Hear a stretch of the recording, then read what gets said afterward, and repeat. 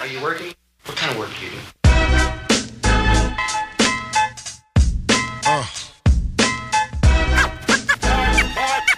is it you want to do when you grow up? Hey, yo, I'm gonna be on TikTok. That's how my eyes Oh my gosh, Charlie. Yeah, surprise. Oh my gosh, Will. Tommy White hitting bombs left and right. Yeah, did you think of that off the dome? Or was Of course.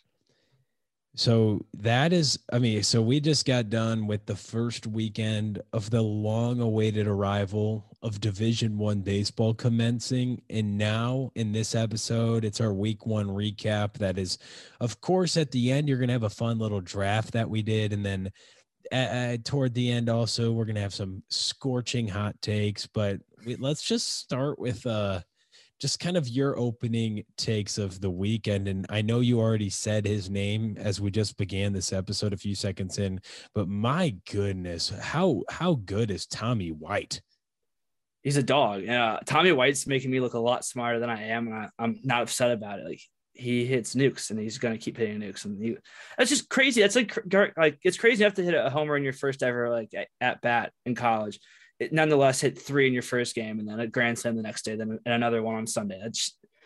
That's one for the ages. That's the best opening to a career I've ever seen.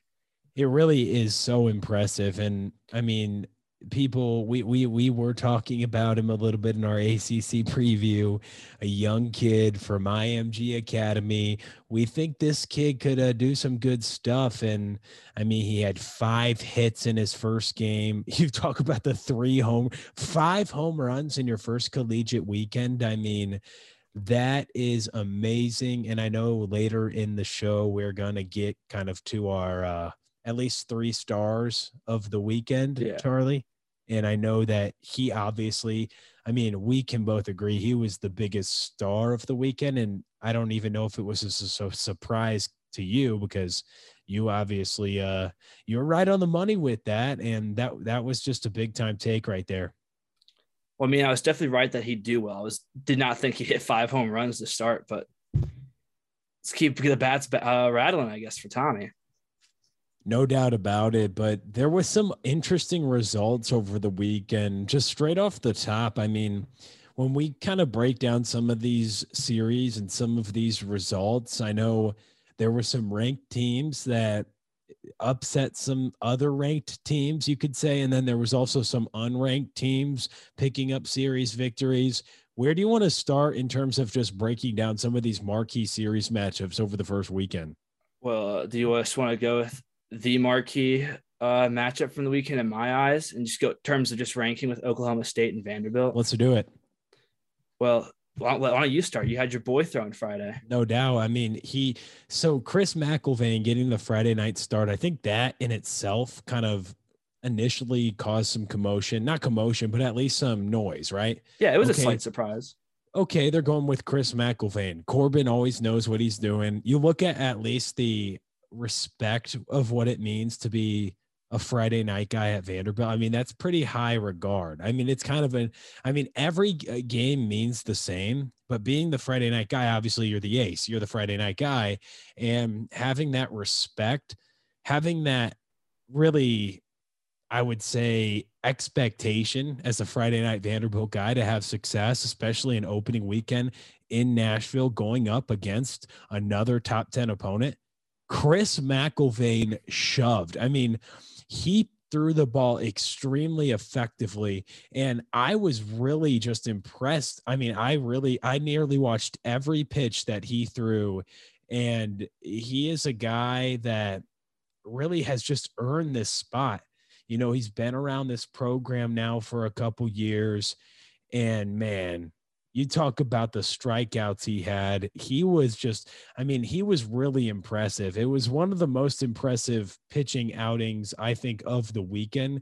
Now, the volume wasn't there. You know, you could say, okay, he went 4 innings, but man, Charlie, he was really impressive. And I take a lot away from, I think Vanderbilt can be comfortable now on Friday nights knowing that Chris McIlvaine is going to get the ball, and Chris McIlvaine is going to do some big stuff. 4 innings, no runs, 10 strikeouts, 1 walk. He threw 79 pitches, and man, he was just so impressive. I mean, nearly all his outs were by the punch out. His electric stuff was just really overwhelming for an Oklahoma State lineup, who, of course, that's who I think deserves even more of the attention because they were able to take the series in this one. But McIlvaine, for sure, he is one of my main stars of the week. Yeah, I mean, everything you said is really true. And to also put it in perspective too, it's not like Corbin was walking out against some unranked just warm-up team. It was against Oklahoma State, who's got an awesome lineup. And you're absolutely right. I guess the only critique you can give him is you like him to be a little bit more efficient with his pitches. It's 79/4 is not great, but he struck out 10. The results speak for himself, and he outdueled a first rounder and Justin Campbell, and Campbell himself did pretty well. He also had 4 hits over 4 innings. Great, gave up 3 runs, but he still had 8 Ks. So not terrible. Could be better. It's Campbell. He'll be better. But that was just a big series. No, it was. And let's dissect this series, because going into it, we were kind of thinking 2 teams on paper. I think that both have a great shot to get to Omaha with the roster. And there's some pretty good hitters that came alive in game 2 and 3 of the series for the Cowboys. The first guy, at least that comes to mind for me, just because of how much you love on him, is Big Griffin. I mean, Griffin Dorshing did great. 5 for 10 over the weekend with a home run, 3 doubles. And then Jake Thompson, he swung the bat incredibly well, going 6 for 10 over the weekend. Those 2 experienced collegiate hitters really showed why they're going to be a problem. Jake Thompson, we know the story from Kentucky over to the Cowboys, and now he's really hit his stride, was all Big 12 last year. I expect the same out of him this year. This is an Oklahoma State lineup that certainly is dangerous, with Dorshing and Thompson setting the tone. And we didn't even talk about other guys in this lineup who can produce, who maybe didn't have a great opening weekend. So I think that was really encouraging for Oklahoma State to be able to pick up that marquee series victory. Yeah, I totally agree. Overall, both these staffs have really good pitching. Medeiros and Maldonado they're fine on Saturday, but yeah, like you said, Griffin Dorshing had an awesome weekend. I was loving to see that. I've been calling him the Okage because he's a big Naruto fan. So take out the H out of the Oklahoma. Spencer Jones kind of went off on Saturday too. He collected 4 hits. It was good to see Spencer Jones back. I like Spencer Jones. He's just got a clean swing, and he's 6'7". It's hilarious to watch him. No, it is. And I think that, this Vanderbilt lineup, I think, is certainly dangerous. But I think that for Oklahoma State, and watching this game and going up, of course, against Vanderbilt's lineup, I know their pitching is great. And we talk about McIlvaine setting the tone, but what do you kind of take away from at least what we saw initially on the mound in terms of the starting rotation? I know you mentioned they're good. Bryce Osmond, Victor Medeiros, and Justin Campbell. Those are 3 guys who get the nod for you to start. And those are 3 guys who they're starting. They went 0-1. I mean, Osmond and Medeiros didn't get a decision. I know wins and losses, it's whatever, but I think that they each went 4 for Campbell, 4 for Medeiros, 5 for Osmond. But I think those are 3 guys that if they can hone in their potential, that can really be one of the best pitching staffs in the country, at least in terms of the starting rotation, if they can hone in on their potential. Yeah, I agree. Yeah, and this wasn't the best showing ever, but you're playing Vanderbilt at Vanderbilt. I'm not expecting you to throw 12 Ks on 5 innings like everybody else, but there was only 3 home runs the whole weekend too. Yeah. I mean, I don't know. I think my favorite performance from OSU is probably Osmond. I thought Osmond was really good on Sunday. He had 8 Ks over 5 innings. He still had 3 earned, only 1 walk. That was nice to see that they didn't really give him a ton of walks overall, which is a good thing. Carter Holton kind of wasn't great in my eyes on Sunday. It's also week 1, so I don't really have a very hard takes on any of these guys. The rest of the season's going. But another guy I was encouraged by was Roman Falascar. He went 4 strong on Saturday after Medeiros. He was really good.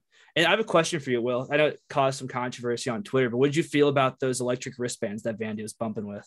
I thought it was pretty interesting. Controversy. Controversy. Like, as in, like, some people were like, okay, this takes away too much from letting your catcher call a game instead of the coach and things like that. I get it's for the pace of play. I see both sides of it. I think it looks Well, goofy, no, but I don't really think you care. bring up a great point. And for people who don't know, that all the pitchers had those wristbands, but I think it's no different than the pitcher looking into the dugout when coach gives them a sign, or catchers who now have earpieces and get, you know what I'm saying? Like, that's just how it is. And that's just a way Vanderbilt's doing it. One thing I do like, as we continue to kind of wrap up our breakdown of this series and move on to some other marquee ones, is I love the cleats Vanderbilt had, kind of honoring some lost soldiers. And I think that was really a nice move by the players in Nashville and Tim Corbin. I mean, Vanderbilt obviously has some of the most swag, but they try to get that back after taking a series loss. Yeah, absolutely. Corbin's, the C stands for classy. That's what Tim Corbin's all about, and that's what Vanderbilt is. Vanderbilt's like they're the most professional like organization in college baseball. No, they really are. They're a well-oiled machine, and we're not really too. I mean, we're talking about Oklahoma State getting the victory, but in no way I think we're really concerned about Vanderbilt. But I think it's just more of a positive mindset that you have for Oklahoma State to be able to bounce back after dropping game one and take the series. Charlie, I know that a team you were certainly high on, and when we talk about at least takes, and this is just kind of coming off the dome because of the fact that I know how high you were on Texas and the Longhorns, and they obviously are playing Rice, but overwhelming dominance in the opening weekend. Were you encouraged what you saw from the Longhorns, a team that you certainly picked to win it all, and a team that, I mean, they go 3-0, but they kind of do it in overwhelming fashion against Rice?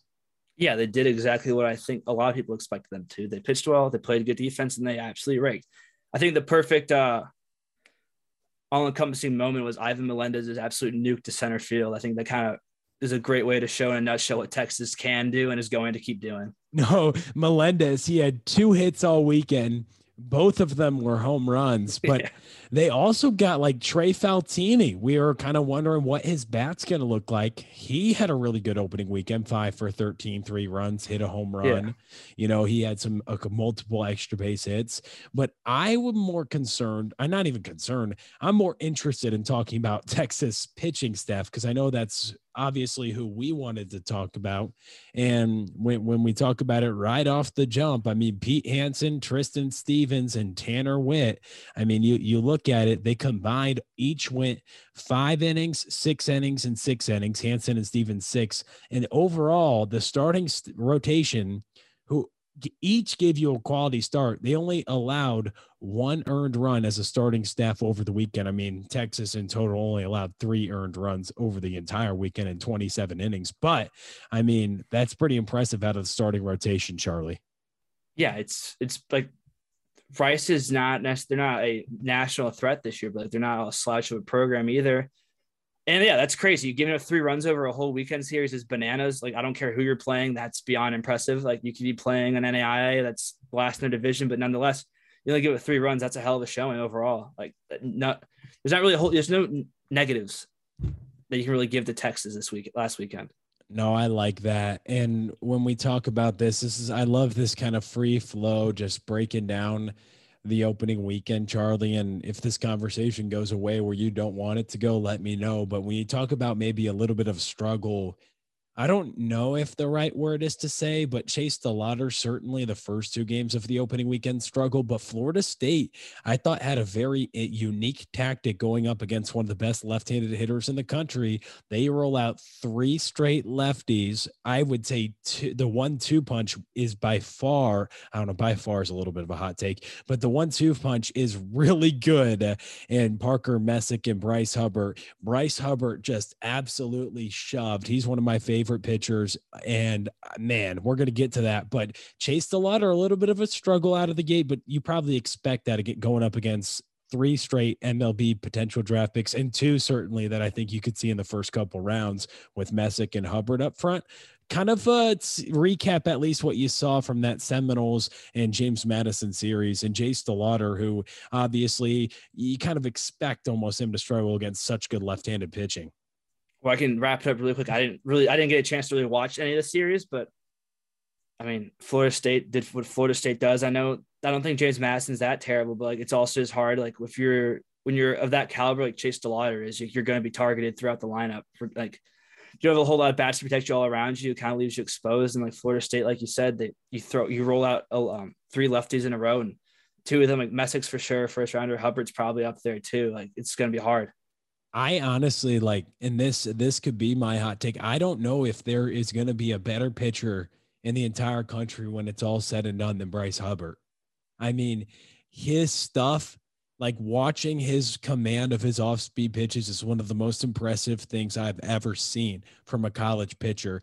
5 innings, 13 strikeouts, no walks, 2 hits, got the win, shoved to start, give you 5 just great innings, near perfection from Bryce Hubbard. I mean, man, it's just so I am all in on this guy. He doesn't allow anyone to get on base.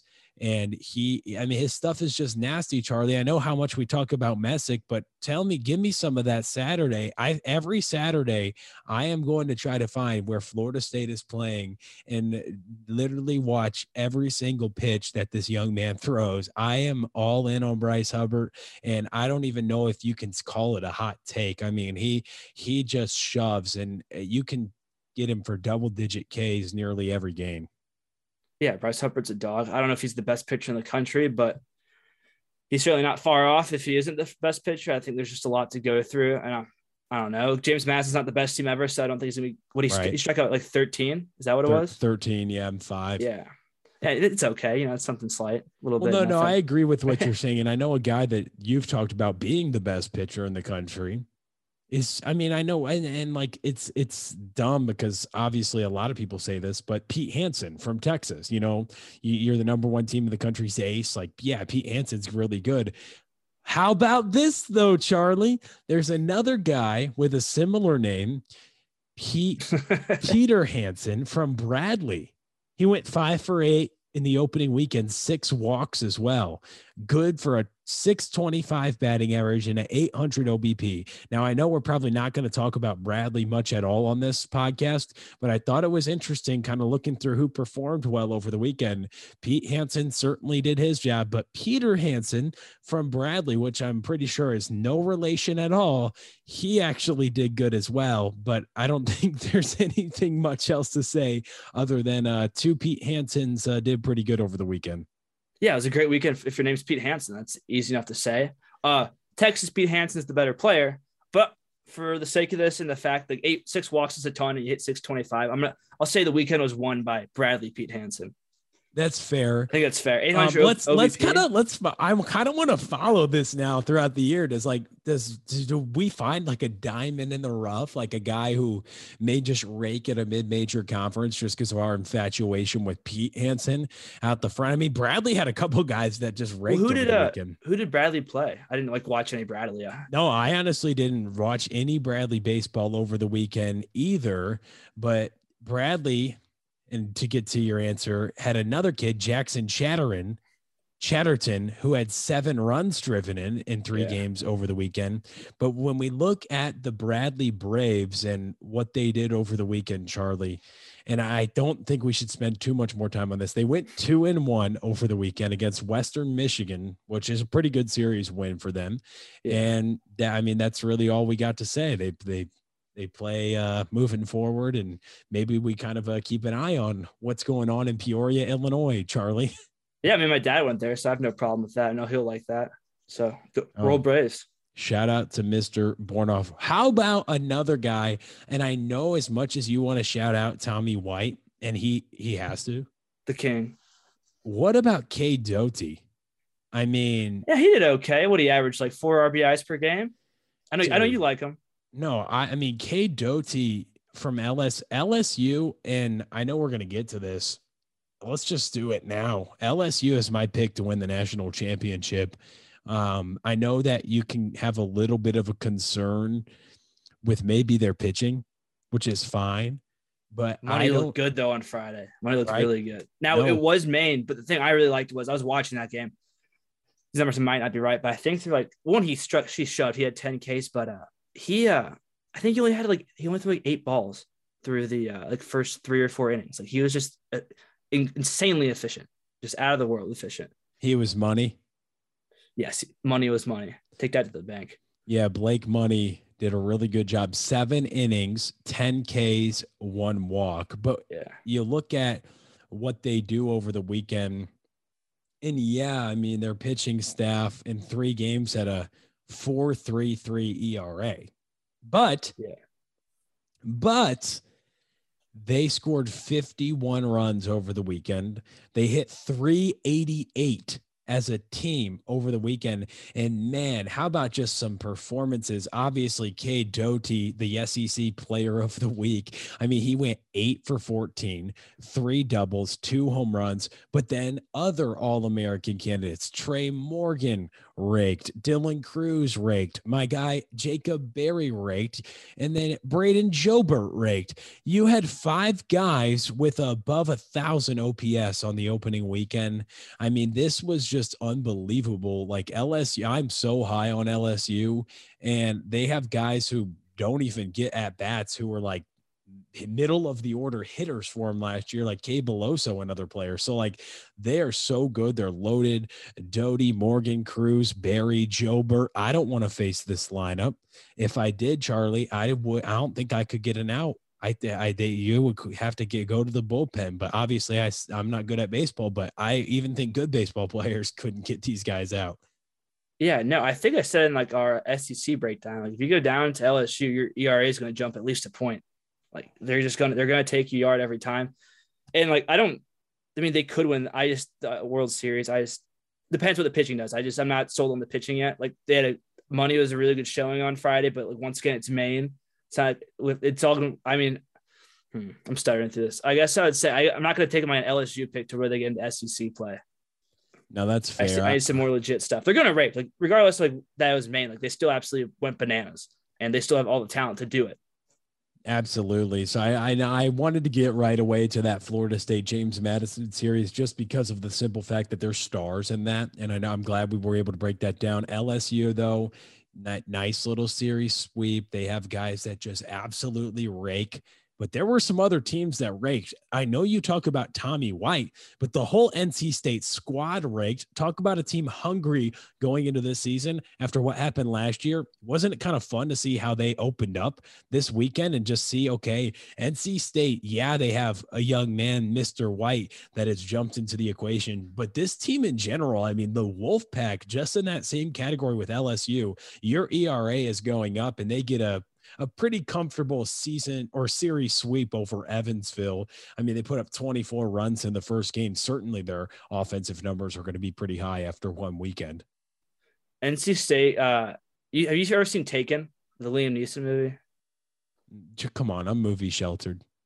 Oh, come on now. Anyways, Evansville is basically like NC State's on their Liam Neeson Taken shit. They are out for revenge because the NCAA stole their daughter last year with the World Series appearance. So they're back to kill everybody this year. And unfortunately for Evansville, they're like the first thug and first like lackey that ever gets murked right away. So Evansville is just the first on the murderer's row for NC State.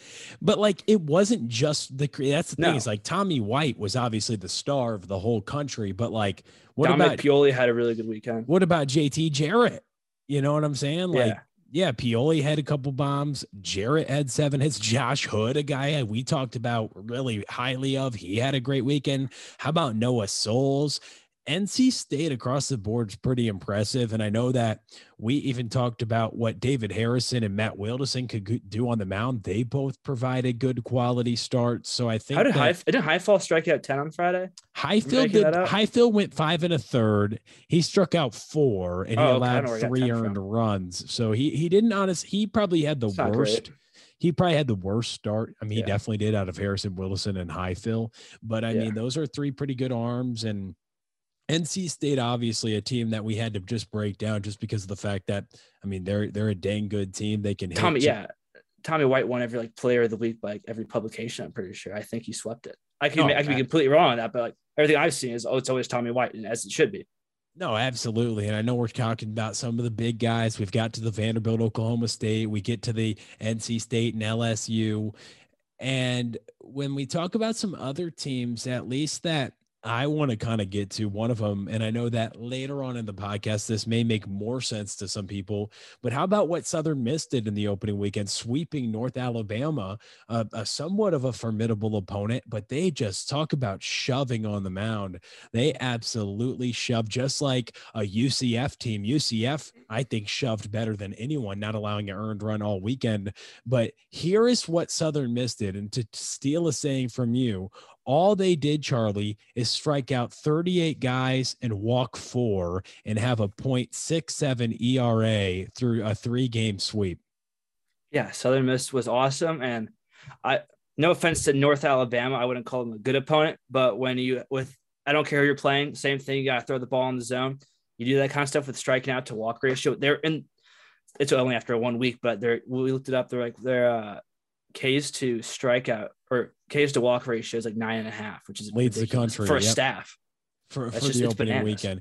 But when we transition, and there's a conference that needs some love, Charlie. How about how the ACC just raked? They hit the most home runs in the opening weekend, second in average, second in OBP, just to the SoCon in those two latter categories. But ACC just absolutely crushed the baseball. I mean, I think we've got to give ourselves some credit, because we were talking about how good the ACC was. And one team I want to talk about is Virginia Tech. They get a pretty dominant season opening sweep over UNC Asheville. They score 17 runs in the first game and then 10 in the final.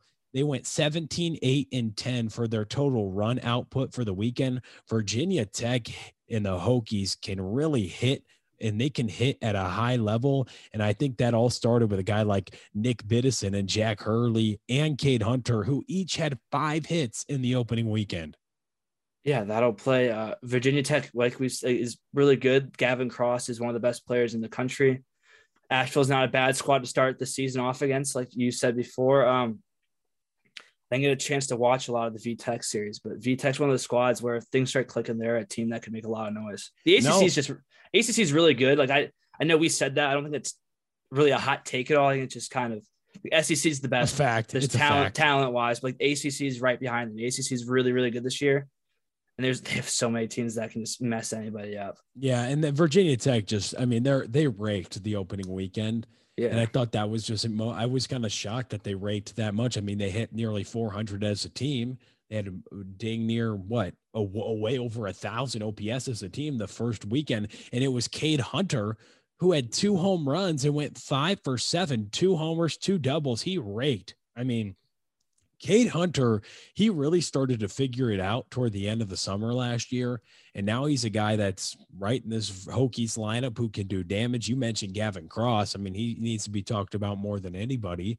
And man, this is a fun Virginia Tech team to watch, especially with Nick Biddison too. So they certainly can rake.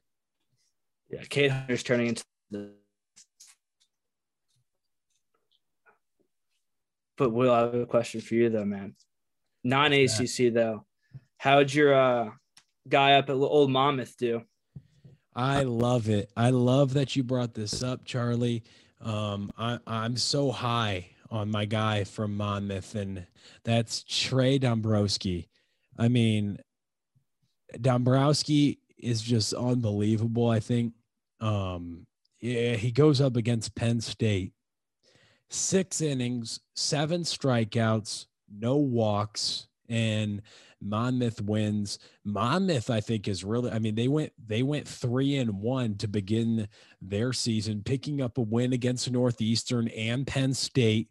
Monmouth, they're a really quality good, wins too. Oh yeah, they're a really good team, and they don't just have Dombrowski.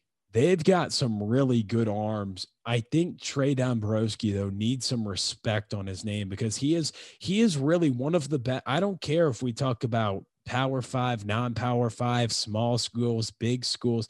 It doesn't matter. He is one of the best pitchers in the entire country. He has shown that year in and year out. And after he had a sub-1 in the Cape Cod League, and he was the most outstanding pitcher in that league, I mean, I think he started to even get more respect. But yeah, he shoved 6 innings, no runs, 7 Ks, no walks. I mean, what else could you like at about a 6'5", 235-pound lefty that throws strikes? He was fun to watch in the opening weekend, and he's a guy I hope we can talk about every single week.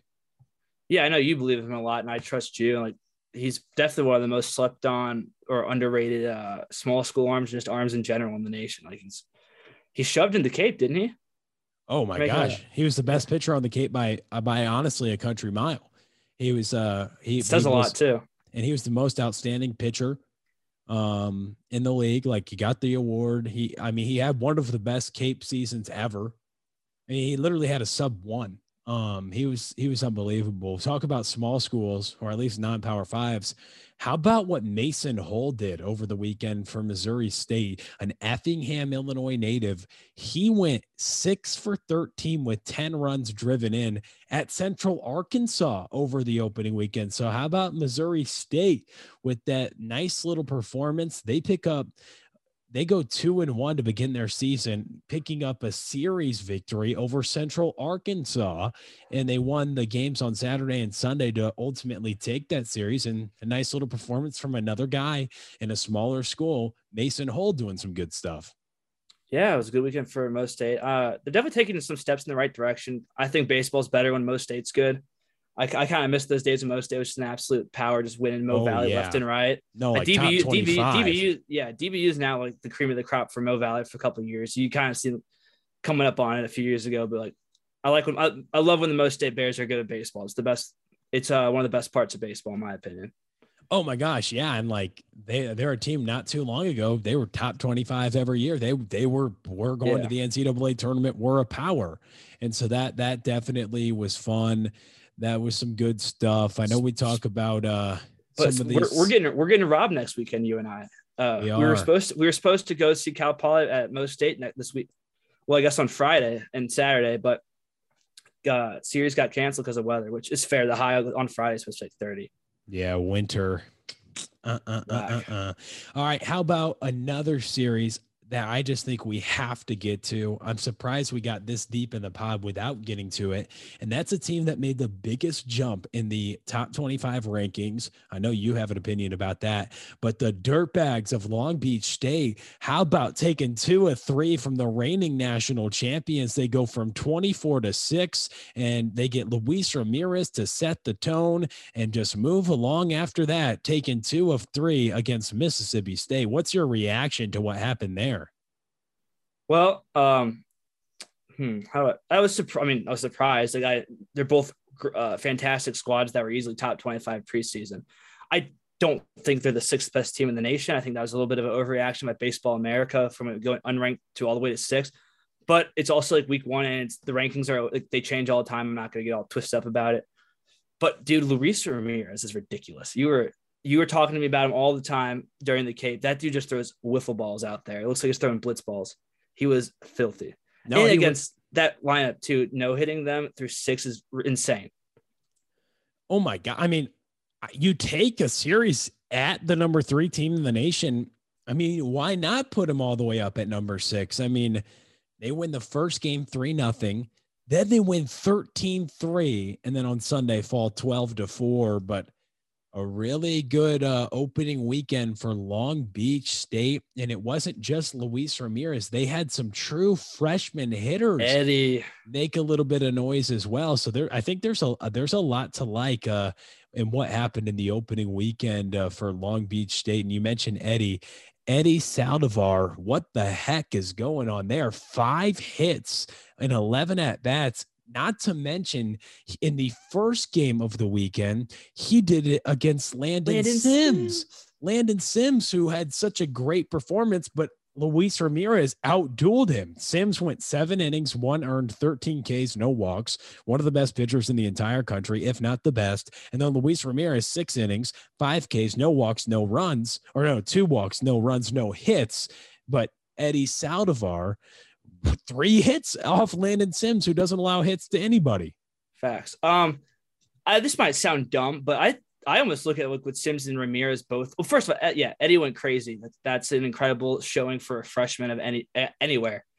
But I feel bad for Landon Sims in a way. Everyone's talking about Long Beach as they should, but I don't think it's that crazy to say Landon Sims was as good, if not maybe a slight bit better than Ramirez overall. Just considering he went, like, he did give up the runs, so that hurts, but he went an extra inning, 13 Ks, no walks though. They both dominated. It doesn't really matter which one you choose, but Sims I was super dominated. impressed with Landon Sims.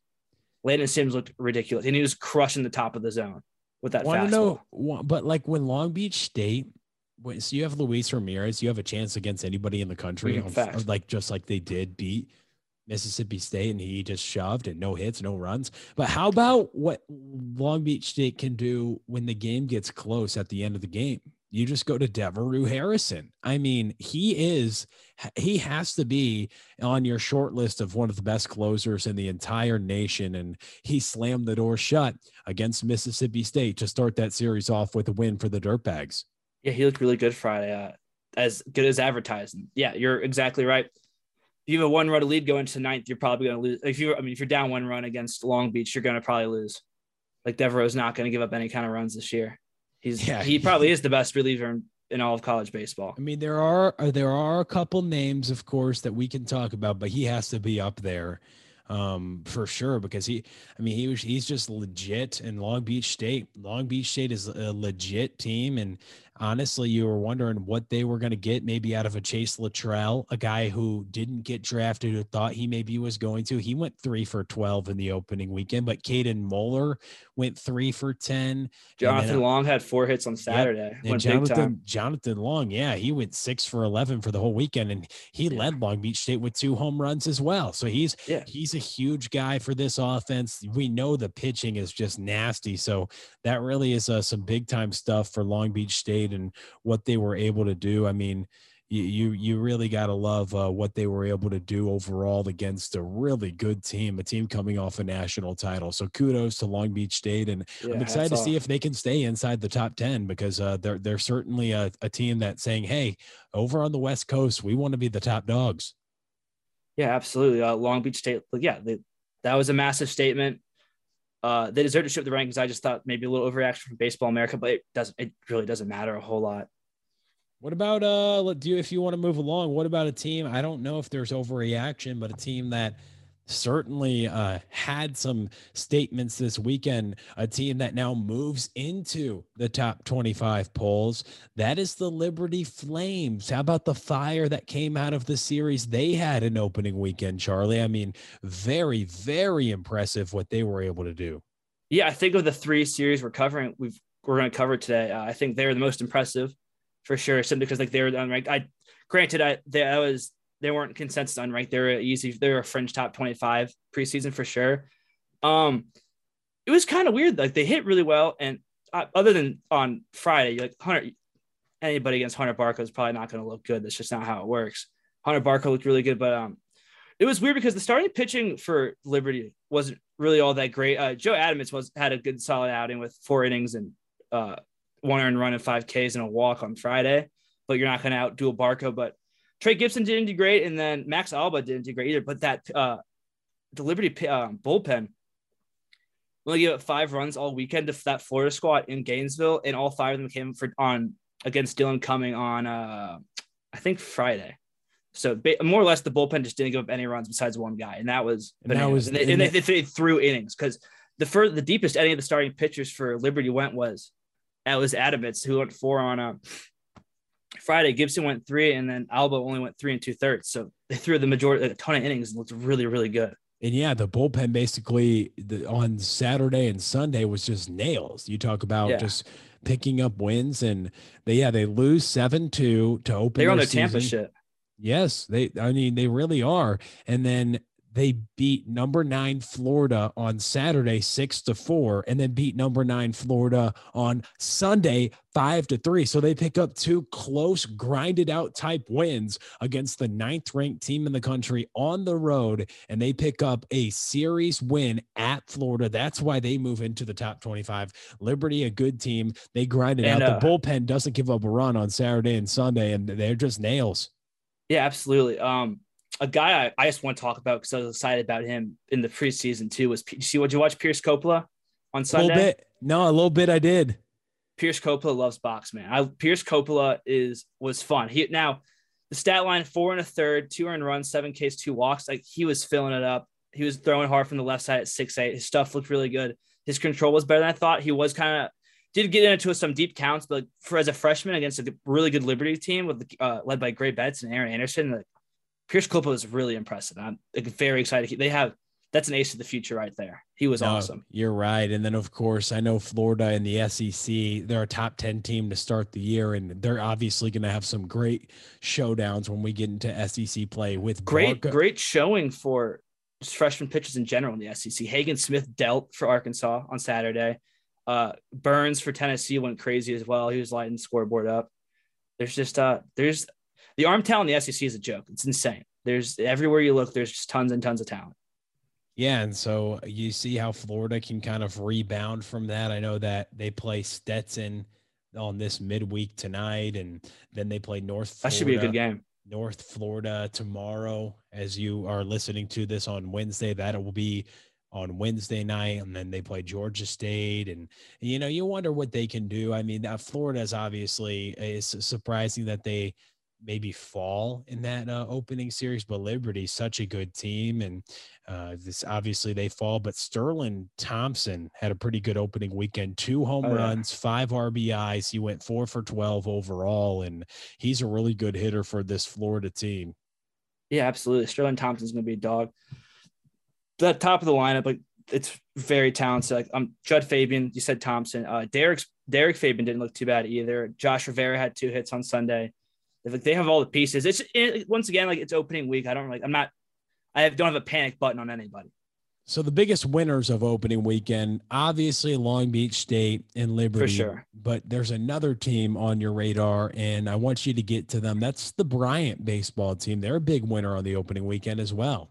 Yeah, absolutely. And going to East Carolina and sweeping them, the number 12 team in the nation, according to D1, that's a massive win for Bryant. I will say the Saturday game had a lot of controversy in the bottom of the ninth, that a potential walk-off that didn't happen. But I mean, I also know that ECU didn't have Karsten Wisenhunt on Friday because he broke team rules. I don't know what he did. I don't really care. That's something you can keep in house. That doesn't bother me a whole lot. But Bryant's always a solid squad, and they showed it. Anybody can lose in baseball, and people need to remember that. And I think last weekend was a great showing. There were tons of upsets, and Bryant's was the most surprising. I did not see that coming one bit. Yeah, I mean, Bryant sweeping number 12. Fantastic, so impressive. I mean, come on. Yeah, and better yet, that is at number 12 to begin number 12 season, East Carolina. So definitely, especially you squeak out obviously a 10-inning win, extra innings, 5-4 win on Saturday. Then you win 4-3 on Sunday, 2 1-run wins to open it up. So obviously Bryant, kudos to them, and probably the most shocking result of the weekend. How about some of the losers of the opening weekend, teams that maybe didn't perform up to expectations? I know ECU has to be in there because they got swept, but also a team we have to get to because they just have 1 loss right now. Oh, talk about. Are you talking about a 1-loss Raging Cajuns team, Will? Yes, just like their football team did. The 1-loss Raging Cajun football team, man. Their 1-loss Raging Cajun football team in the fall, Charlie. They were really good. The baseball team, I know it's just been 1 weekend, but they're a 1-loss Raging Cajun baseball team now as they go 2-1 against ranked UC Irvine to begin their season. A little bit of 1-loss Raging Cajun talk right now because of the fact that UC Irvine, I mean, they drop a series to the unranked Raging Cajun. Surprise there. Yeah, you're right. I was surprised. I'm not surprised that the Cajuns got at least 1 W. I did not have them winning that series. I thought Irvine would do. Irvine's just a really balanced team. But maybe that kind of shows you that what we talked about when we were covering Irvine is besides Church, there's not really a lot of star power throughout that team, just a lot of really solid guys. And then sometimes solid guys don't really come through, and the Cajuns took advantage of it. How about when we talk about other maybe results that we should talk about in the opening weekend? Dallas Baptist taking a season opening loss against SEMO. The first 2 games went to extra innings. SEMO won both by a run. Ultimately, DBU does get the win on Sunday, but it is SEMO that gets the opening series win against Dallas Baptist, and it doesn't get easier as they play number 16th ranked Texas Tech on Tuesday night as well. But Dallas Baptist, a season opening series loss, pretty shocking right there. What you see from Dallas Baptist, knowing how strong their program is, but SEMO formidable, and they kind of made a statement. Yeah, absolutely. And SEMO's a team that I think is actually pretty solid. Andrew Keck's really good. They also had the worst. They're my pick for the worst jersey for the weekend. Their Friday jerseys were disgusting to look at. Like, they made me want to puke. They're terrible.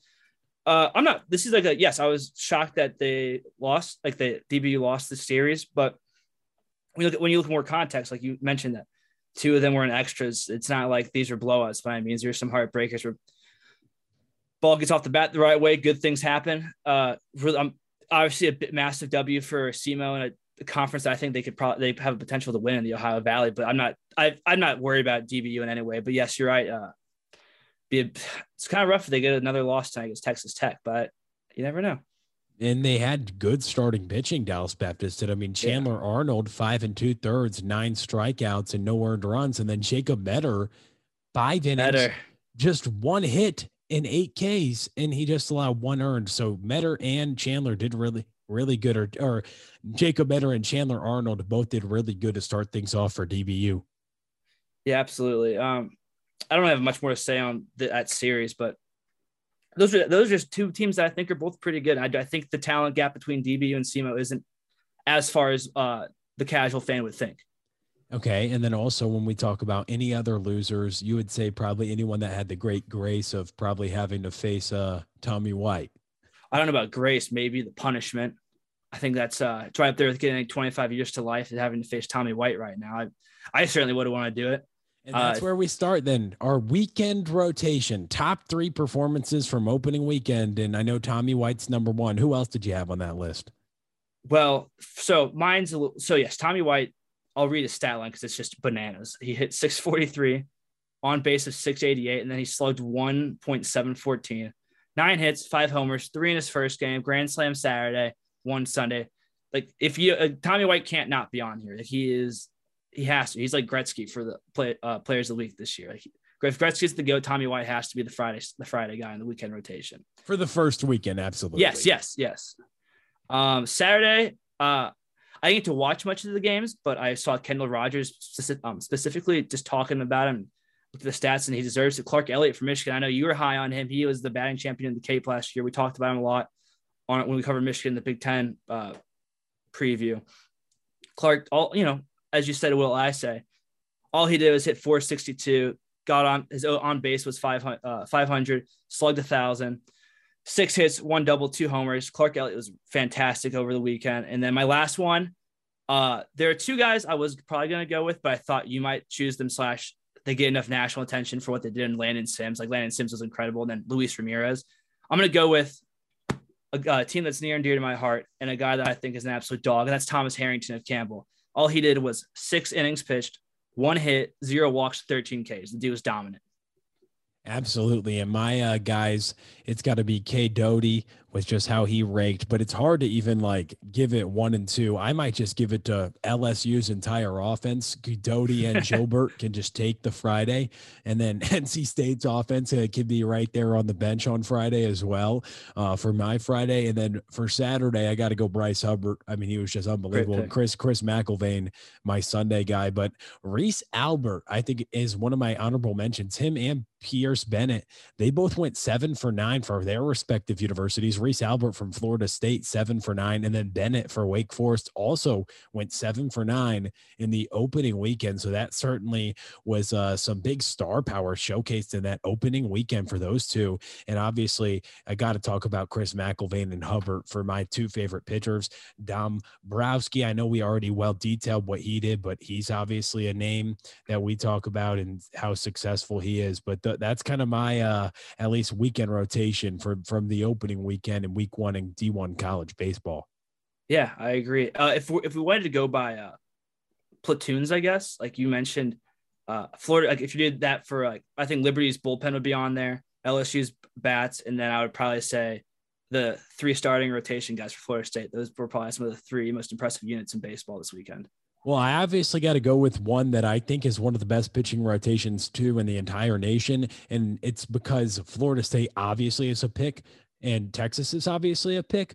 But how about what UCF did on the mound?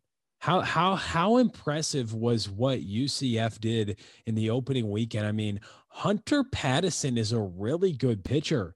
I mean, he's a 6'4" lefty, and in the opening weekend, he just absolutely shoved 5 innings, 9 strikeouts. He only allowed 3 hits, and he allowed no earned runs. And it's UCF that gets a huge, I mean, they are going up against Siena, but they get the season opening sweep against Siena. They win 12-0, 16-2, and 18-0. But the starting pitching, I don't care who you're playing, you don't allow an earned run the entire weekend. You're doing something pretty incredible. And that's what Hunter Pattison did to set the tone for this team. They have a really good pitching rotation. And I think that you got to say that the UCF Knights, let's keep an eye on them. Connor Stain and Hunter Pattison in that rotation, pretty impressive, even though they were playing a bad Siena team. I know Southern Miss, we talked about how good they are. Another thing I kind of want to recap is how about Mississippi Valley, Charlie? They went 0-20 last year, but they started the year 2-0. They hit 448 as a team through the first 2 games. My hot take is that they will win a SWAC game this year after going 0-20 last year. Mississippi Valley went 2-0. Now, they started the year against Rust, who I think is what, Charlie, an NAIA team? Yeah, and that's no shame on NAIA. I just don't, to my knowledge, like they're not like Southeastern, like how Southeastern's a dog in the NAIA. I don't think Rust is that. Right. Rust is like the map you play on Modern Warfare. What is that? Yeah, exactly. Yeah, MW2. That's where you play knife. That's where you play knife fight at. No, but when we were looking at obviously the worst teams in the nation in college baseball, when we were doing our 6th round of our draft, which you guys will hear later, Mississippi Valley has to be a team you consider.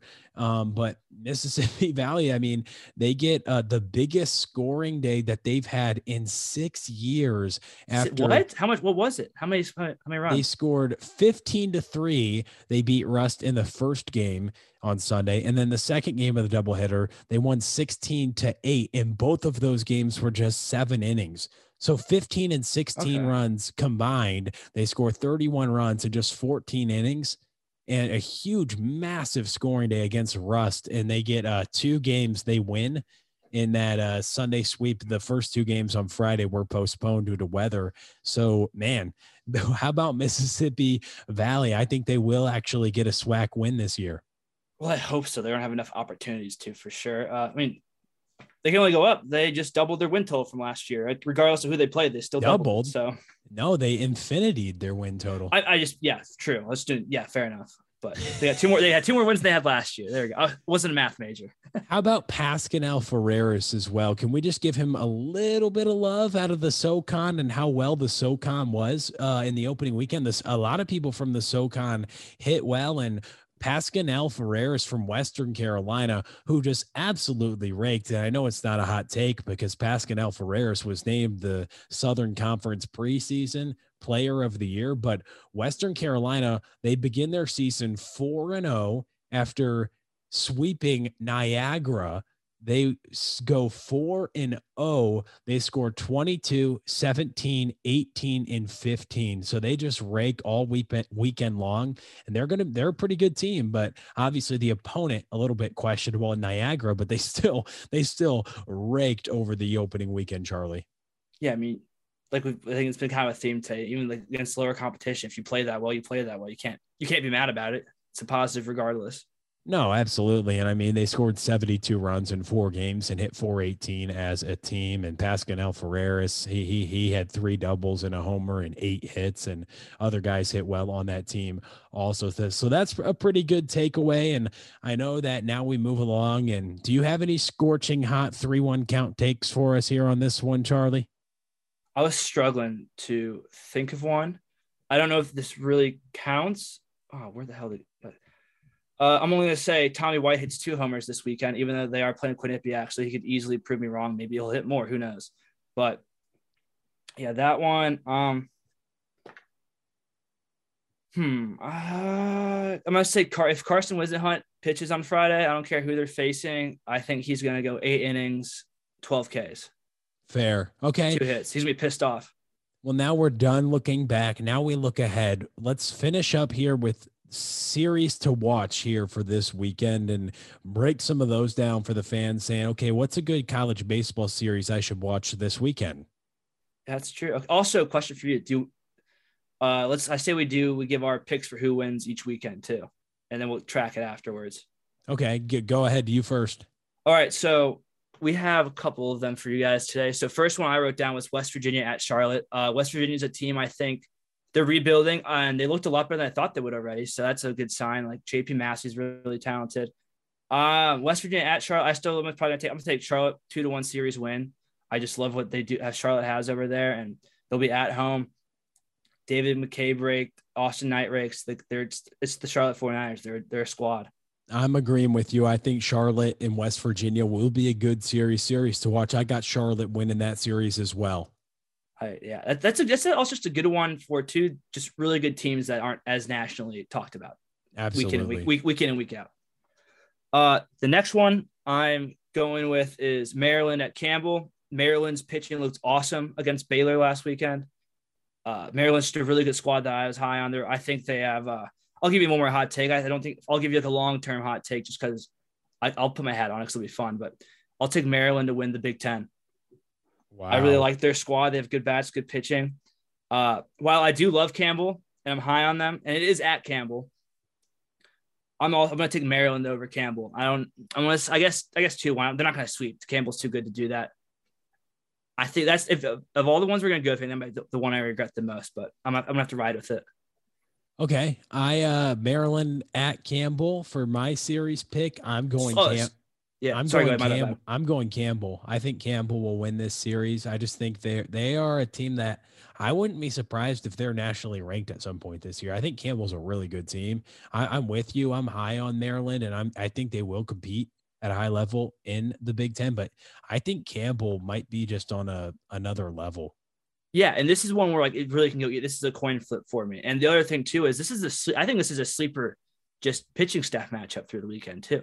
Absolutely, Maryland's got a really good staff, and then we know what Harrington and Cade Cooler can both do for Campbell. Like this should be if you like pitching, this is a good series to watch. Right, and I know that Campbell in their opening weekend they fell at Appalachian State. Mm-hmm. You know, they went 1-2, but I think they bounce back. Obviously, they've got a midweek game tonight against East Carolina, but I think they get a series the series win at home against Maryland.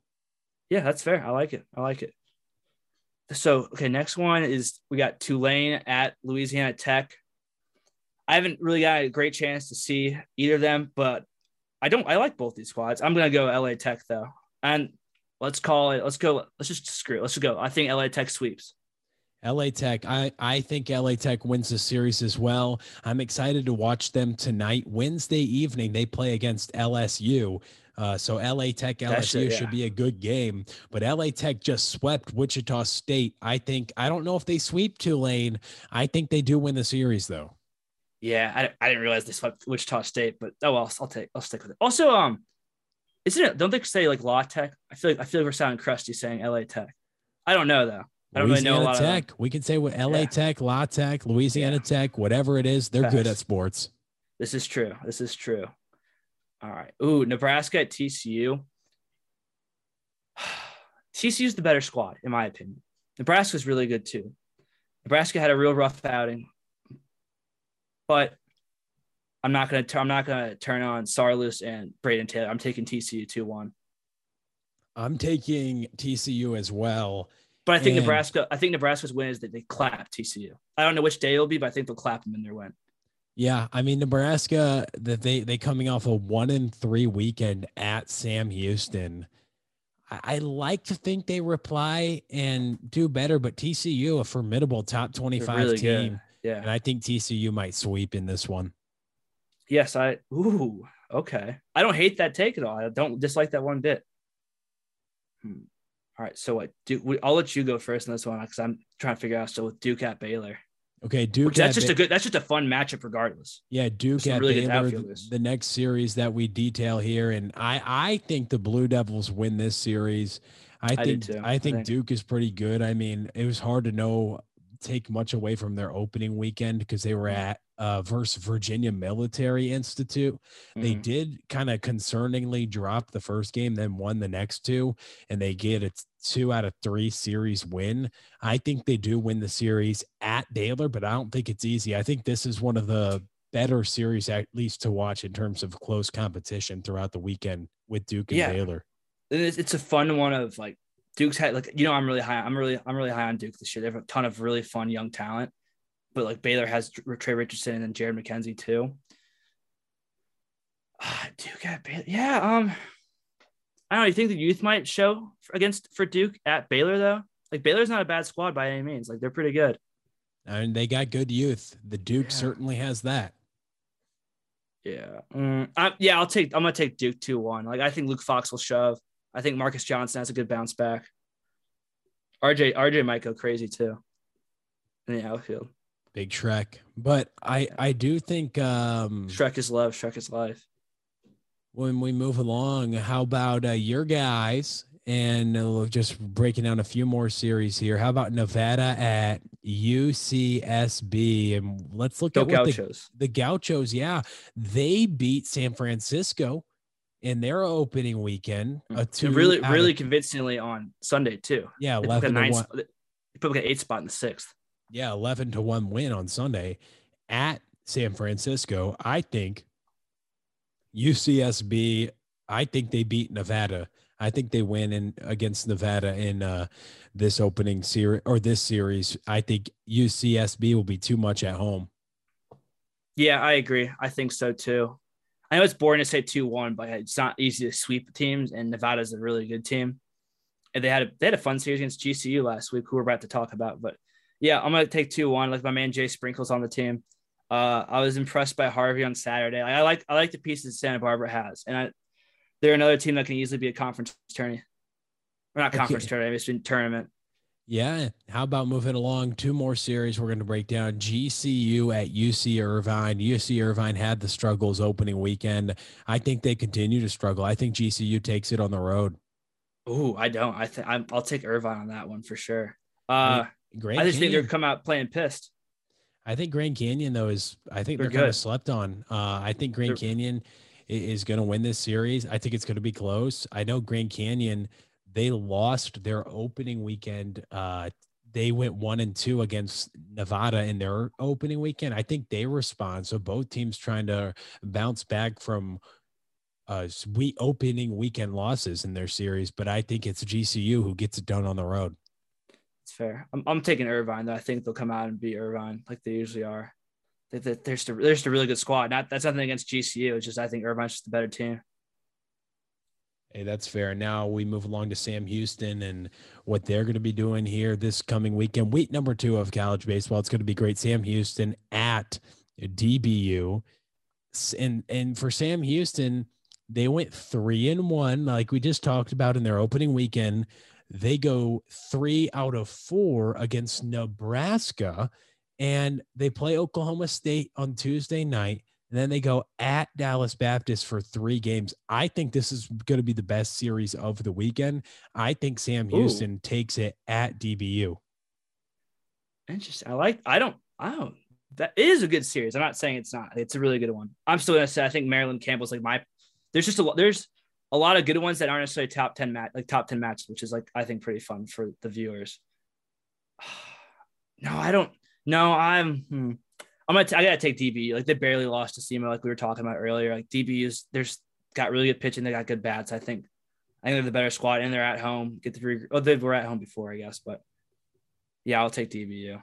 Yeah, that's a good pick too. DBU is my man Jace Grady. Yeah, no, DBU is really good. So I don't mind. I know we got my random obsessions of the week, my trends. One loss Raging Cajun team. Let's continue to watch out for that. Let's continue to watch out for Bryce Hubbard. And if you ever need a measuring stick, however good a young man is in college baseball, let's always measure him against how good a guy like Kevin Biggio is in the MLB. I know that makes no sense to anybody listening, but that's our measuring stick right now. Well, no, that's yours but like I feel like Biggio's an above average player. That's why I personally don't get like do what you want. It doesn't matter. No, yeah, like saying Kevin Biggio is the measuring stick isn't like saying Bryce Hubbard's the measuring stick for pitchers, because Bryce Hubbard certainly is such a good pitcher and Kevin Biggio is an above average Major League Baseball player. But when you define it based off the leagues, I just wanted to get his name in the podcast. That's fair. Let's move along though. I didn't want to spend too much time on that. As we wrap up this show and we toss it over to the draft, let's explain our small school draft before we kick it over to our guys, Ryan Kelleher, Robert Frey, and us in the game moving forward. So this draft is going to be non-Power 5 teams. Non-20. So we also use D1 baseball for our rankings for it. So they could not have been preseason top 25 either. So that means there's no UC. You couldn't take UC Irvine. You couldn't take Long Beach State. You couldn't take East Carolina. Thank you. Or DB. That's what it was. I think that was basically for people to get a grip of this. Us four, who all love college baseball, wanted to highlight some of the smaller schools like we did in our most recent episode as well. You can go back and check that out and see how we did on our predictions for small school players and teams. But also, I think that the goal of this one is to basically say, hey, here are all the small guys, small schools. We're going to draft them. And how it works is we each had 5 rounds of teams we picked, a snake order draft, and you get 1 point for every win the team gets, 2 points for every series win a team gets, and 3 points for a series sweep. Then you get 5 for a regular season conference championship, 3 for a conference tournament championship, and 3 additional points if that team does ultimately make the NCAA tournament. And we'll update this throughout the year. And so we drafted all teams. The teams that were eligible were non-Power 5, non-top 25 teams. So teams that we think basically are slept on that we want to kind of talk about. Absolutely. And then we also did a fun like bonus round that doesn't count towards these wins and stuff, but it's teams that were sub 15 wins. It's the lovable losers category. So we each have our own lovable loser that we're going to watch this year as well. And Fred, did we talk about what winners and the winner and loser gets in the actual draft, or should we just go over it again? Yeah, we'll just go over that real quick before we send it to the draft. Yeah. So I'll just say it again if we didn't do it. So we decided that. So this also is, we're not taking the point stop after the regular season's over. So any postseason, as in the NCAA tournament and the road to Omaha, doesn't count except for if they get in as a bid. So after that, so the winner, whoever is the overall, gets the losers. So all the 3 of us will get we'll buy them like a piece of merch from one of the 5 teams or 6 teams, that they drafted. So you'll see who those people are. So, and then the loser, the last place guy, has to read If I Did It by O.J. Simpson and then come back and give us a book report on the pod about it. Yeah, so someone in last place will have to do that. So whoever gets 4th, and then whoever gets 2nd, 3rd, and 4th all has to chip in around $10 to the winner to get them a piece of merchandise, $30. So probably a long sleeve t-shirt or a hat or something. But that's what we got for you this week on the Midweek Podcast. Now we send it to the draft. You don't want to miss this. We now are doing a draft. Charlie Bornoff is a little guy, so we're doing little schools. And hey now. Charlie, let's get into it. We're doing a draft, and we've already gone through all the rules, all the regulations, all the stipulations. You get suspended if you draft out of order. We get it. But let's start things off, right, Charlie? We're drafting small schools here, and me with the first pick. Oh baby. It's Liberty Flames off the board first for me. That's fair. That goes to Wilcon's team. Team name is TBD, but the Liberty Flames are off the board. That's fair. That's a good pick. I knew that was probably gonna happen. Like, they're the best. They're the Flames. They're fire. No pun intended. All right, so I'm up now. So I'm going to choose my virtual background. I'm taking a team that's near and dear to my heart, with the best name in all of college baseball, mascot-wise. Let's take the Campbell Finey Campbells here with the 1-1 pick. Oh, wow. Okay. Okay. I love them. Zach Neto, Thomas Harrington, Cade Cooler. Love the squad. They're probably gonna win the Big South, so I'm taking them all day. I like it. See, now we head to me, and honestly, I wish I could take some teams that were non-Power 5 and non-Top 25. But obviously that's the rules of the game, so I can't. So with the third pick, I'm going to take something that's also a team that I know that will do great every year, and I'm going to take the Wright State Raiders out of the Horizon. Ooh, I didn't have them. I didn't have as a round one, but that's not a bad pick. I like that. Okay. Kelleher, you're on the clock. So this is a team that is led by someone who I think will end up winning the Conference Player of the Year, someone who Will Kahn and I had the opportunity to watch down the Cape this summer. Will, can you guess who I'm thinking? I don't want to because I want to pick them. Will Kahn doesn't want to think, but they started the season off 4-0, and that is the Western Carolina Wildcats. Yeah, Okay. yes, Catamounts. yes. The Catamounts, the Okay. Western Carolina Catamounts. In Pascal Ferreras.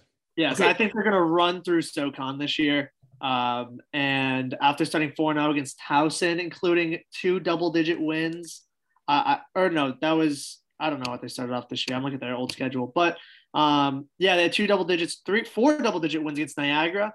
I think their non-conference schedule is pretty easy. I think they'll run through the SoCon. I'm a little surprised I like by that that. pick. It's not bad. I'm more surprised that there's more than one school called the Catamounts because Vermont's the Catamounts, right? Vermont is also the Catamounts, yes. Okay. That's fine. No, this Well, is now, funny. Ryan, you're That's back all. on the clock, aren't you? We're doing a I am snake back draft. on the clock. Mine's Yeah, back to back. in the term of the snake draft, I'm going to stop talking about my first pick of Western Carolina. I'm going to move towards my second pick to a Northeast school. Oh, I know what it is already. Go Bulldogs of Bryant. North Smith Oh. right down the road. I'm going to roll with them. Wow. I know I- Wilcon was thinking I was going to go a different direction, but I think this is going to be a good year for Bryant. I That's a have good my eyes pick. on them. That's a good Wow. I like That's that a good pick. That's a good pick. I like that one. Love it. I guess I'm on the clock then. All right. Well, gonna take a team that really was one game away from the College World Series on a Tuesday afternoon, and I'm gonna take Old Dominion University. ODU for Robert. I like that. Old Dominion. Noah Dean, baby. Let's go. Throwing gas. God. Oh, man. That's my Shit. favorite country star. You need to take him. I am. Who? Oh, fuck. Who am I going with here? I have many plays. I can zig and zag here. I gotta see which photos I have downloaded though, so I can put up on background. Okay, I can't. I'm about to erupt in excitement if Charlie doesn't take my team. Where the fuck? Oh, does that mean I get 2 in a row next? Okay. Yeah, that's correct. Okay. I'm gonna do it just because I know some guys on the squad. I fuck with the squad. They're my second baseman for Chuck Cheese and elite players for them. Let's take the Charlotte 49ers. Smart play. Okay. Smart play. The Charlotte 49ers. All right. But I like to say my draft strategy is taking good teams, but since I have to watch them and support them online, I have to actually give a shit about them, and that's what I'm doing here. Well, of course, we're trying to get dubs here. And Yes, I got a sir. team who might have a pitcher that leads the nation in strikeout to walk ratio, wins, ERA, and he might be the best pitcher in all non-power 5. And that is going to be Monmouth. That's the team that I'm taking. Oh, what? baby. Fire me up with my second round pick. And now we're moving on straight into my third round pick.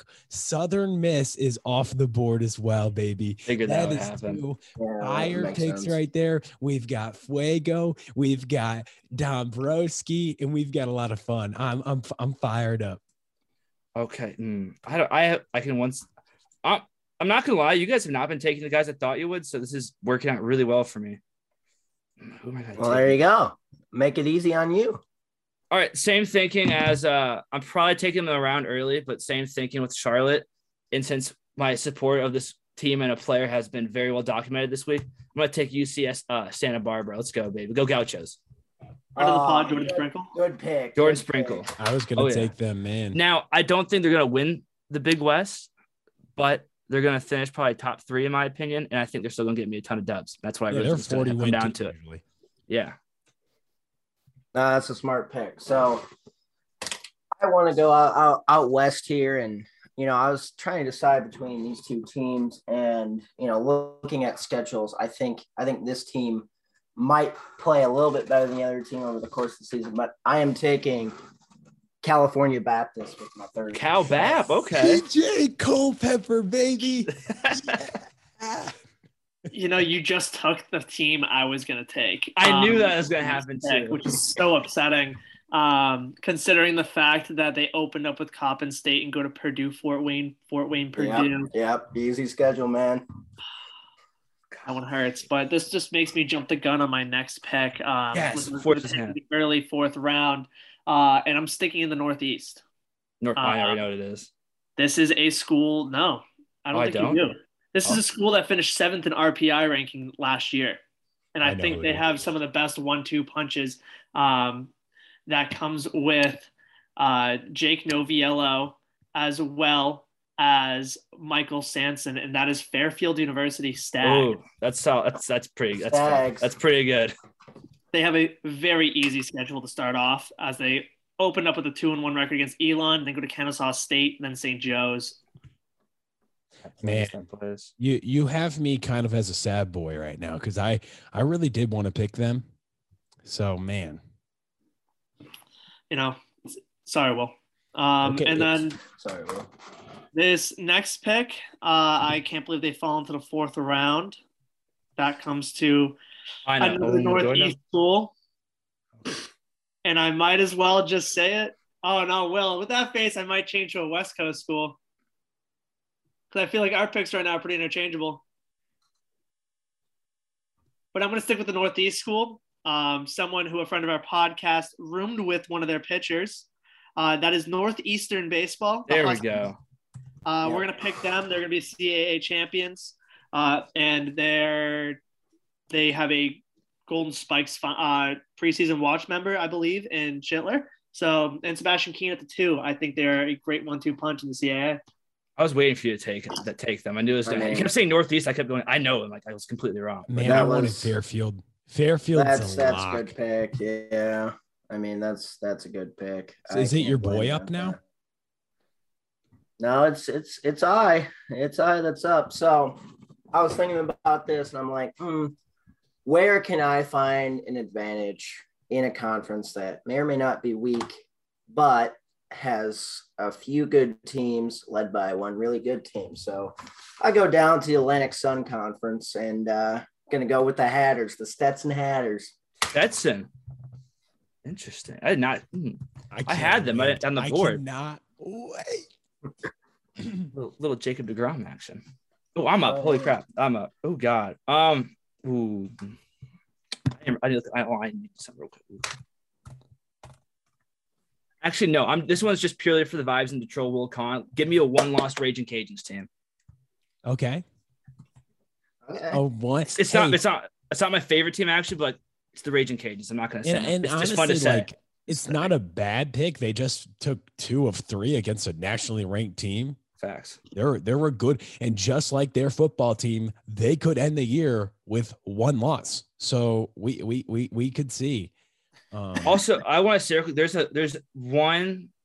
a team that's still left out there that I'm genuinely shocked has not been taken yet. And I might take them right now. I kind of hope you do. You might as well. You're going. Okay. Well, with my final pick. No, this is the 4th round. 4th round. You have back to back, so it's your second to last, so you'll be going right back into it. Well, no, I've taken Liberty, Monmouth, and Southern Miss. That's it. Oh, so with my 4th and 5th picks here. Okay. Yeah. Well, I'm going to start with my 4th pick, and I'm going with a team. You talk about a weak league. They might make this league attractive. Oh, I know where he's going. And that is North Dakota State, baby. Oh, you better go Bison on this one. Yes, sir. I need to stop saying I know what you guys are doing. I've been wrong every time. No, I'm beyond shocked Will didn't pick this one team. Every time. Oh, my goodness. Yes, sir. Will, what are we doing? You better go Bison here. North Dakota State. So now with Will, if you don't pick this team, I mean, I don't even know what I'm going to say.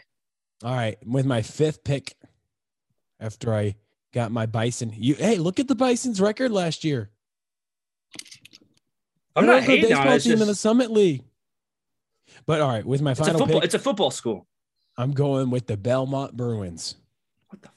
Well, wow. I'm not criticizing that pick. That's just you guys are not Do you drafted. want me to take Louisiana Tech? No. I was kind of thinking someone would take him, but no. I got my Bison, and I rounded out with the Belmont Bruins. Yeah, my that's not sister's bad. alma mater, and they're going to win their league as well. They're going to get a lot of victories, baby, and that's a field that I've been to before. And I beaned a guy at a showcase there throwing 81, so I love it. boy. Yeah, it's fine. He probably didn't even feel it. Is hitting No. someone with 81 though? That's more of a pat than a beam, if you ask me. Yeah, it was just a little. Deep thing. Little Little love tap on the One. shoulder. Yeah. There you go. Sorry to bother you, sir. I'm going for representation here, and they're probably going to run away with the league too. Give me Jackson State. Okay, the That's a swag smart- and tie. That's a smart call. The swag conference. That's a smart call. Thank so you. this last team, I'm a little bit of an underdog here, but I think they have a good chance here in the Southland Conference. And the team I'm taking is McNeese State. Oh, Whoa. Conference tournament winners last year. I think they will surprise a few heads by the end of the season. Where is McNeese State? I've known of that school for like a million years. Could not tell you a single place. I could not tell you where it is, even remotely close. I think it's in Louisiana, but I'm going to tell you that and not be wrong. It is in Lake Charles, Louisiana. Ooh, okay. they're not a 42-win South Dakota State team, though, or North Dakota State team. Well, you drafted a football school. I don't want to hear it, man. They had 42 wins last year. Just messing with you. It It's Mr. Irrelevant now. Ryan, your last pick. is Mr. Irrelevant. I'm kind of torn at some spots. Man, this is tough. I have the absolute last pick. And I think I am going to go a little bold. I'm going to go to the West Coast. No, I'm not. Ooh. I'm going to go to the MAC. We're going to go for Maction? We're getting some Maction? We're getting some action. I'm going to go with a team that I didn't know was good at baseball till about Friday. That's fine. That is Central Michigan. That's a great pick. Yes. They were on my That's board. a great pick. With Taylor. That's That's a a good great pick. pick. That's a good pick. Hey, they were on my big board, too. Well, that's where I thought you were going with best pitcher and everything. You're saying the Midwest, and I was like, oh, this dude's taking Central Michigan, and then you just dropped North Dakota State on us. Bro, North Dakota State is a 42-win No, team. I'm not hating on the pick. I would have bet the house that you were talking about Central Michigan when you were. Oh, giving I the would whole have bet the intro. house I was talking about Trey Dombrowski. Well, I he's going completely for forgot. numbers. He wants numbers. That's all he cares about. I respect it. It's good picks. I think my should we discuss our slots and everything? Yes, go. Let's. got Don't time. forget the most important round of this entire Oh yeah. thing. Or should we just do the poo round now? Yeah, pool round. I think we do the lovable losers. Yeah, the lovable losers. Do we want to switch up? So did you go Ryan first then? Switch up the Considering order. it's a snake draft, it's just a fantastic way to end back to where we started. Exactly. And this one is going to be the most important pick of the draft, the first round of the lovable losers. That goes to my home school of the University of Massachusetts, Amherst, the Minutemen. Let's go. Hopefully get more than 13 wins this year.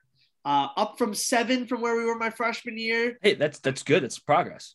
We got Beanpot coming up in about a month or so. We got BC on the schedule. We got Northeast on the schedule. We got Harvard on the schedule. Hopefully take that trophy home because we will not be taking home the A10. Is the Beanpot not only hockey? There is also baseball. What? But since BU doesn't have a baseball team, we replace them. Why don't they just call that? They should call that the Beanball. You know what? That's a great point. You're welcome. Right. But I don't know. Go UMass. It's not a bad pick. I knew you were gonna take. You could tell me the whole time. I know I'm going to take a team that the guys at D1 baseball enjoy a lot. I enjoy a lot. Don't you do it, Robert? Don't you do it to me? Go St. Peter's Peacocks, baby. Oh, thank God. Okay, we're good. We're okay. They are just one of the most lovable teams out there in all of D1 baseball. Fair enough. Okay. This pick's slightly to troll Will Khan here. I'm ready to, hopefully I don't know if not hopefully, but I'm going to take a team that Will loves one of their players. I'm taking James Madison. There you go. Wow. I was going to take North Alabama, but like, I don't know. I can't root for a team called the Lions. Wow. Just can't do it. So there's a team that like was decent last year, but like I'm not gonna pick them. But I just want to mention that I think they're gonna lose a ton of games this year. The team out of the Sun Belt. The Fun Belt, okay. And that's Georgia Southern. If you look at their schedule, they're gonna lose so many games. Now, I'm not picking them. I have a better pick in terms of loser. But Georgia Southern will lose a lot of games this year, along with obviously teams at the bottom of schools. I know that we're talking non-power 5, and that is why my pick is a nasty team, and that is the St. Bonaventure Bonnies, baby. Nasty in which way? Nasty as in they'll lose. Fair enough. So, no, Will, Georgia Southern. Look at Georgia's A10 wager right here. I mean, I have UMass, that's A10. You have the Bonnies, that's A10. We're going to place a little wager on who finishes worst in A10. Yeah, winner has the worst team.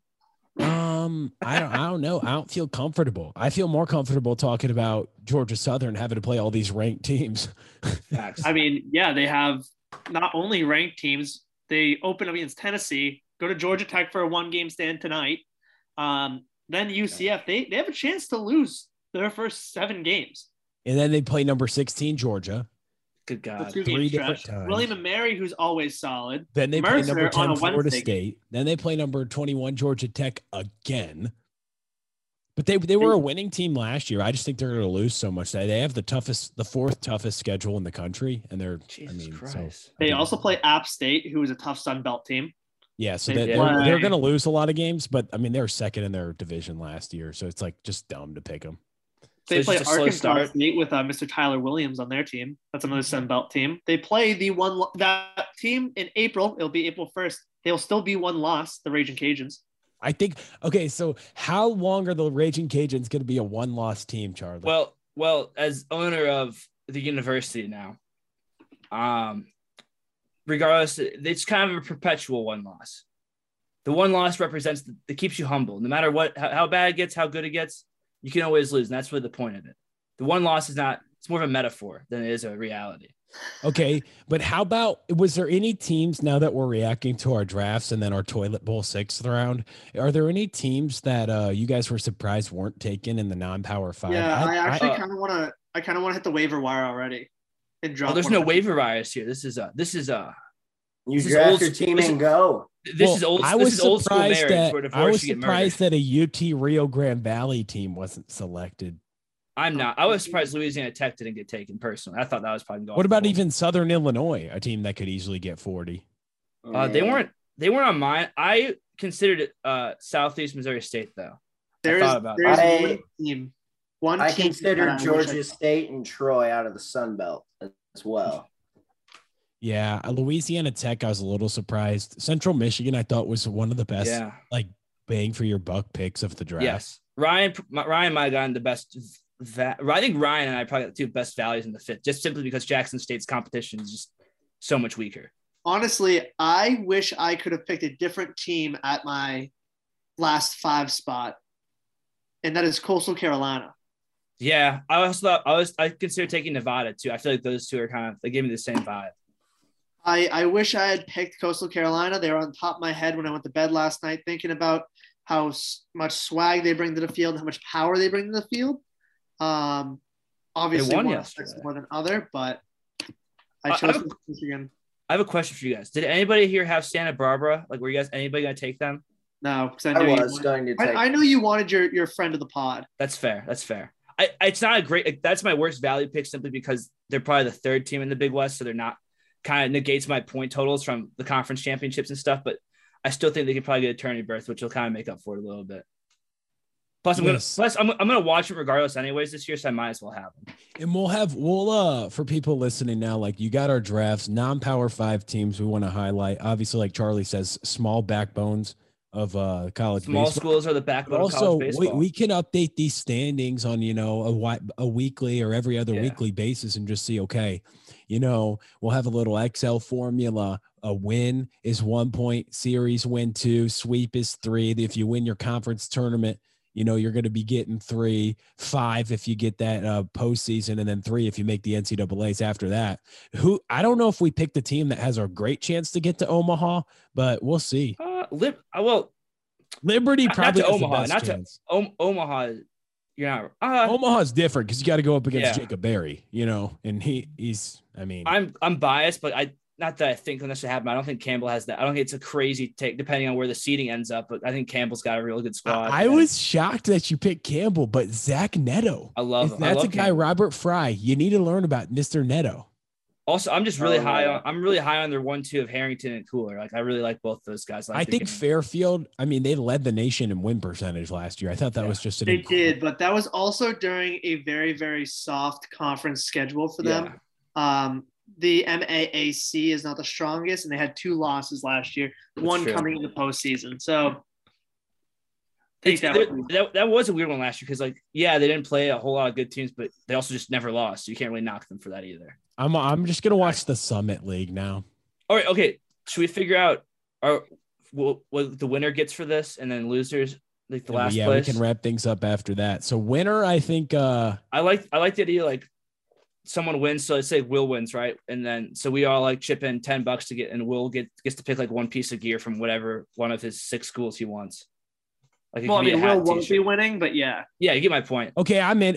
If you can agree to that the winner, the 3 losers chip into the winner for one piece of gear. We can agree to that. We can agree to that. And then I still think last place should be loser has to read If I Did It by OJ and then give us a book report at the end of the year.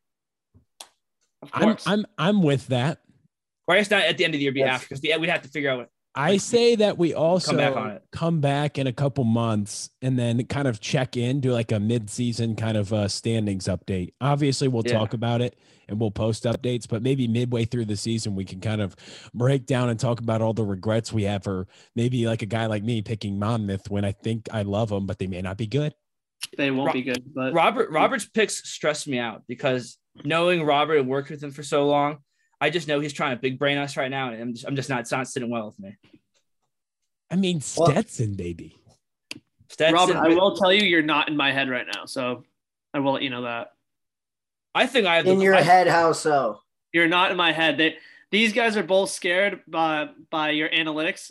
I don't know you that well. Oh, so I'm not scared. Well, not stressed, but I think I have the swaggiest order. The Fighting Camels. The Charlotte 49ers who rake. Sweet gear. Also, I love that their one jersey is just the CLT. You can use your brain to figure out what we're all thinking there. The Raging Cajuns, one of the best names in college baseball. Jackson State has Deion Sanders in his Jackson State, Walter Payton. You can't not love that. And then James Madison, Chase DeLauder. James Madison's going FBS in a couple of years, and PFT commentator. I'm going to DM that dude updates on James Madison each week to mess with him. Yeah, no, I like the picks. Obviously, we'll post the results, and let's get the fans' reactions to see how our small schools are going to potentially perform. I'll put up a poll on Twitter for people to vote on which one they like. Not for any win or loss, but I'm excited to see how bad our toilet teams are. Yeah, it's fun. It'll be fun. They're the lovable losers, man. We gotta love them. UMass. Exactly. Roll Madison, James Madison. Gotta love him. So, Will, how about this? Whoever has the worst A10 school gets dinner bought by the person with the best A10 school. Okay. We'll say this. How about at the NAC or Guapos, one of the two? Fair. For your return to the Cape. Okay. It'll be a nice little Venmo, or I'll drive 18 hours and get it for you. I mean, you're coming out to the Cape, so it's happening. What a guy. Okay. You're coming to the Cape. You're coming to visit. Either way. What do you guys think the best value pick was here? Liberty. That's what's 1-1. Liberty 1-1. Liberty 1-1. Okay. Besides your own draft picks, what do you guys think? I think Ryan took a really good one with Bryant. I like that pick. I knew I wasn't going to get Bryant. I was very high on Fairfield. Fairfield was who? Yeah, I would say Fairfield too. Fairfield's a good pick. I stole Fairfield. And did you know when they're on the road, they only stay in Fairfield? Are you making that up? Yeah, I just completely made I was gonna that say, up. there's no way that's true. I'd be Fairfield sick if in. it was. They just don't play teams that don't have Fairfields in their towns. If Like, we nope, had a can't play them. non-Power 5 draft for players, would you guys have picked Brooks Lee first? Will, Yeah. I'm shocked you didn't pick Cal Poly. No, I knew he wasn't going to do it. I knew he wasn't. Well, That's the San fourth Luis team. Obispo does have a good Friday night guy, and they do have the best shortstop in the country. But other than that, you kind of look at the team with a little bit of question marks, don't you? They're Yeah. a team that can bat like 237 altogether. Yeah, I like Matt Lopez. He's not terrible. He's their I believe DH. Brooks Lee's younger brother is now on the team. Ooh. But is he Brooks Brooks Lee's Lee. brother? Cal Poly is just. It's hard taking Big West because in Syria it's just it's so crowded at the top. All right, now I have a question for Robert Frey. Yeah. So we went through all the non-Power 5. We talk about some of the players and some of the teams. If you had to rank Power 6, 7, and 8, who are the best 3 non-Power 5 conferences? And is Conference USA in that conversation?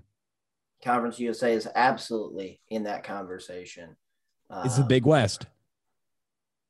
It's Yes, top-heavy. and yeah, it's the talent disparity is very high between. I mean, you have the two. Chase Luttrell.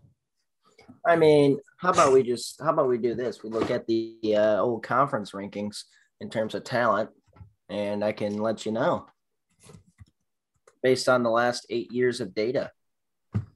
Okay, Think this about is that. live on the pod. I'm loving this. I'm loving UC Santa Barbara, and also Go Gauchos. I am like I can't wait to watch the Summit League. Like I'm still hung up. Like you guys are sleeping on the Bison. We're not I'm- sleeping on. I'm the just- Bison. I'm just not going to watch much Summit League. I'm just going to be honest here. I'm surprised nobody took St. Thomas going straight from D3 to D1. No shot. I thought about Bellarmine for half a second for the bad squad, but like that seems anti-Quincy, so I couldn't do it. Oh, the Bellarmine, former GLVC. I was thinking Utah Valley. How but about next year whatever. we can pick Southern Indiana, the Screaming Eagles. Yeah. I'd have less of a problem taking them, honestly, for some reason. I mean, And then they've Lindenwood gone eventually is going to be there. gone to 3 World Series since 2010, won one of them. Northeastern's very good. Yeah, Robert, I remember my freshman year, Delta State and Southern Indy both came to Quincy for like opening weekend for like a little tourney. And Mhm. Southern Indiana had a guy who like his velo change was like 88 to 97. It was just blowing my mind. I was beyond confused. And It's it wasn't a probably hot gun. just The a gun, bad no, the gun was reading fine. Like he had like 2 words like 88. And that was probably just me being an idiot freshman, like realizing it's throwing. I don't know what the hell. It was all the same pitch. He just literally, but then he like popped like 397. So it was throwing me the hell off. So based on talent rankings, now I have it pulled up that I've been working on. Number 6, in terms outside of the Power 5, number 6 is Conference USA. What I tell you, Will, Robert, I told them before the Conference podcast. USA. I love Conference USA. You have the best country singer ever. Okay, that's a little hot take. What? But you have Old Dominion.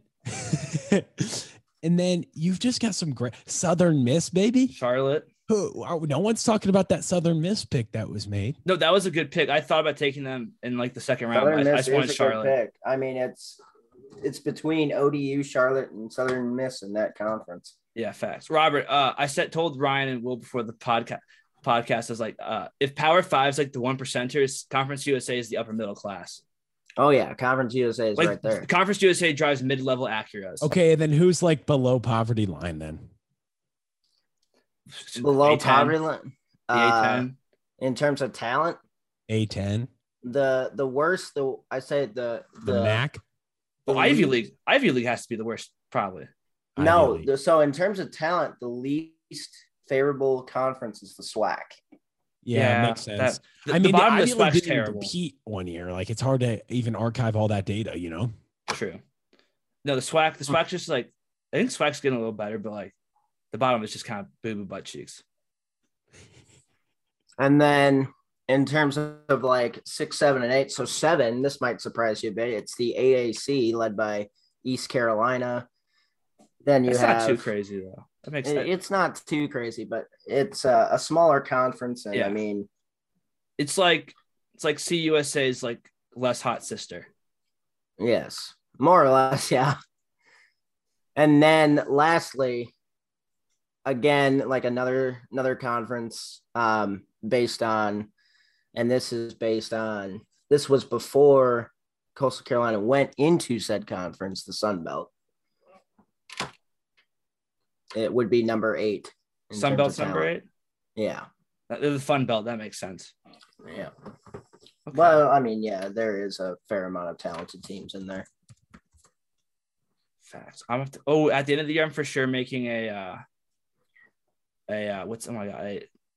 all-star team of my 6 squads. Just because I want Chase DeLauder on the team, so I'm gonna pull off James Madison for that. Oh yeah. Well, that sounds good, guys. Good show today. Any final comments from Ryan Kelleher? Wilcon, I'm honestly kind of shocked he didn't pick BYU as well for our guy Reed McLaughlin.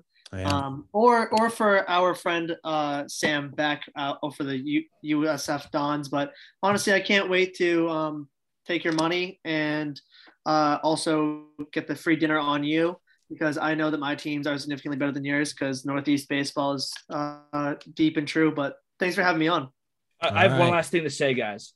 I think there's some teams that could buy us in the ass. We didn't draft them. I think a few of them are UConn. Yes. Yep. Even though they don't have Crawford, but like UConn's still Reggie. really, they don't have Reggie, but they're still pretty darn We have good. a tough schedule. Nevada, they're a sleeper team. USC Upstate, I could see them getting some good value out of there. And then Grand Canyon, and then my last one would be Gonzaga. Gonzaga was actually the team I was looking at before I drafted Central Michigan. Because remember, I said I'm going to go West Coast, and then I decided not to, and instead to go Central Michigan instead. I was going to go to Gonzaga, but I don't know enough about Gabe Hughes, so I was He's really like, good. I know I hear he is, but I don't know That's what's fair. behind him. That's totally Gonzaga's fair. good. Full disclosure, I didn't like Ryan. Like you looked at the schedules, I didn't look at them once. I was just going off like teams I rock with / I know are not bad at baseball. Oh, I was also That's better. very much looking at RPI as That's well fair. from last year, but It's very fair. All right, well, We'll see you boys draft, a little boys. later. See you next out. week. Are you working? we gotta draft someone else next time. All right. All right. Take care. That was the midweek pod draft special. Heck yeah. All right, what is it you want to do when you grow up? Hey, yo, I'm gonna be on 10 out. That's all my eyes can see. Victory is mine.